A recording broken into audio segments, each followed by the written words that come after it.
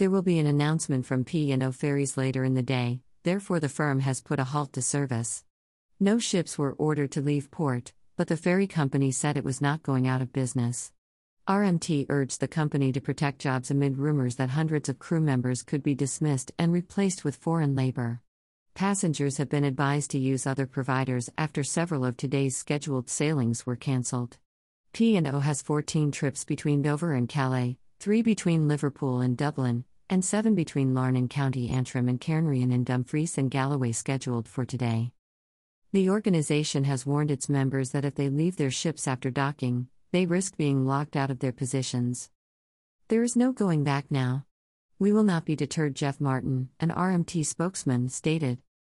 A P&O employee working on a P&O ship has told the BBC that his colleagues on board have refused to disembark and are instead in their cabins refusing to work. This is a worry. Grant Shapps informed MPs in the Commons that he will be taking action later today, including making sure his officers are having urgent meetings with P&O. A representative for P&O Ferries indicated that P&O Ferries will not be shut down. In preparation for a company announcement, we've instructed all ships to approach the dock. Passengers should make other travel arrangements while P&O's services are suspended. Read more: 6th largest indoor water parks in the world. Related article: 2022 World's 5 most expensive luxury yachts. Read more: budget holiday, top 5 cheapest places to visit in the world 2022. If you've purchased a ticket for a Dover-Calais crossing planned to take place between 11 o'clock and 12 p.m. on Sunday, you may want to consider using the services of a competing ferry company, such as DFDS, which is also operating on the route. Staff at DFDS are trying to take some of the passengers in between Dover and Calais where we can, and we have the ability to do so, the company's capacity and passenger manager Chris Parker said. Greater than regretfully, P&O Ferry services are unable to run for the next few hours. Our port teams will guide you and travel will be arranged via an alternative operator. Greater than we apologize for the inconvenience this will have on your journey plans. Greater than P&O Ferries updates, at PA Ferries Update, March 17, 2022. Stability in the long-term P&O statement. P&O statement will safeguard the long-term survival of P&O Ferries and has the full support of Dubai-based DP World, which purchased the ferry operator for £322 million in 2019. More than 10 million people a year were transported by P&O before the pandemic, and 15% of the UK's total cargo was transported by the company. Over 4,000 people are employed by the company, according to its official site. As with many other transportation companies, it was forced to make 1,110 layoffs following the epidemic due to a drop in demand. That happened when the government rescue of £150 million was rejected. The whole ferry industry has been destroyed by the COVID problem, a marine official has told the BBC.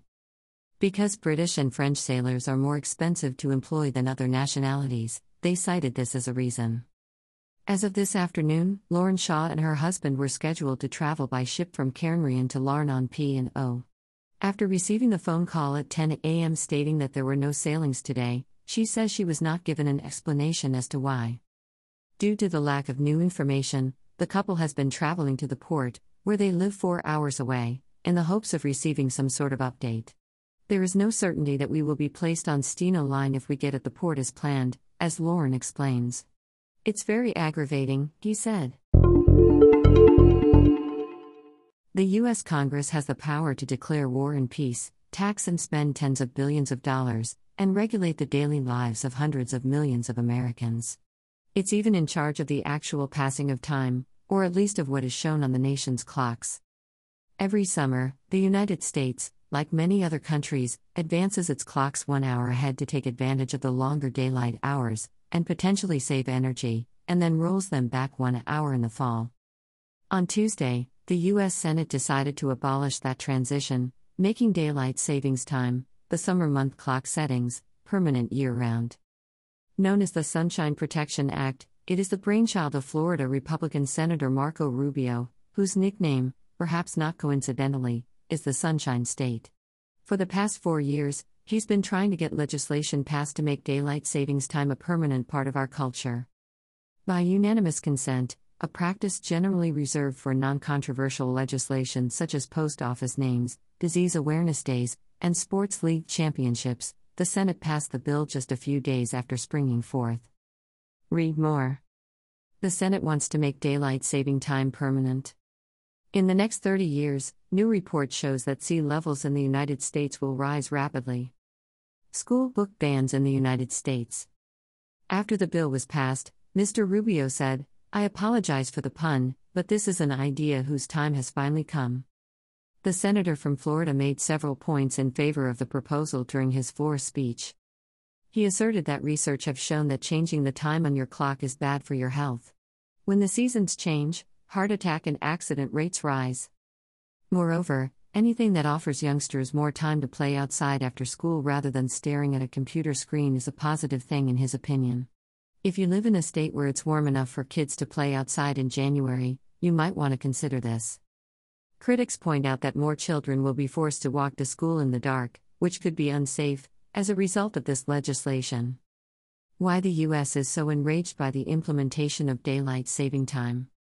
Anyone could have opposed and stopped approval of Mr. Rubio's proposal, but opponents may have been surprised by how quickly it came up for debate. The bill would have been stopped by Arkansas Senator Tom Cotton if his staff hadn't informed him it was being brought to the floor, according to BuzzFeed News report. Only a few senators were enamored with the idea of daylight savings time, and their confusion was evident. "This is an issue that my staff and I had never talked about, and they assumed that I don't really care about daylight saving time," Delaware Senator Chris Coons said in a BuzzFeed interview earlier this year. "In any case, I'm not sure. It's something I've never given a second thought to. At least in the Senate, it's too late for that. Before President Joe Biden can sign it into law, the bill must be passed by a majority vote in the House of Representatives before it moves further."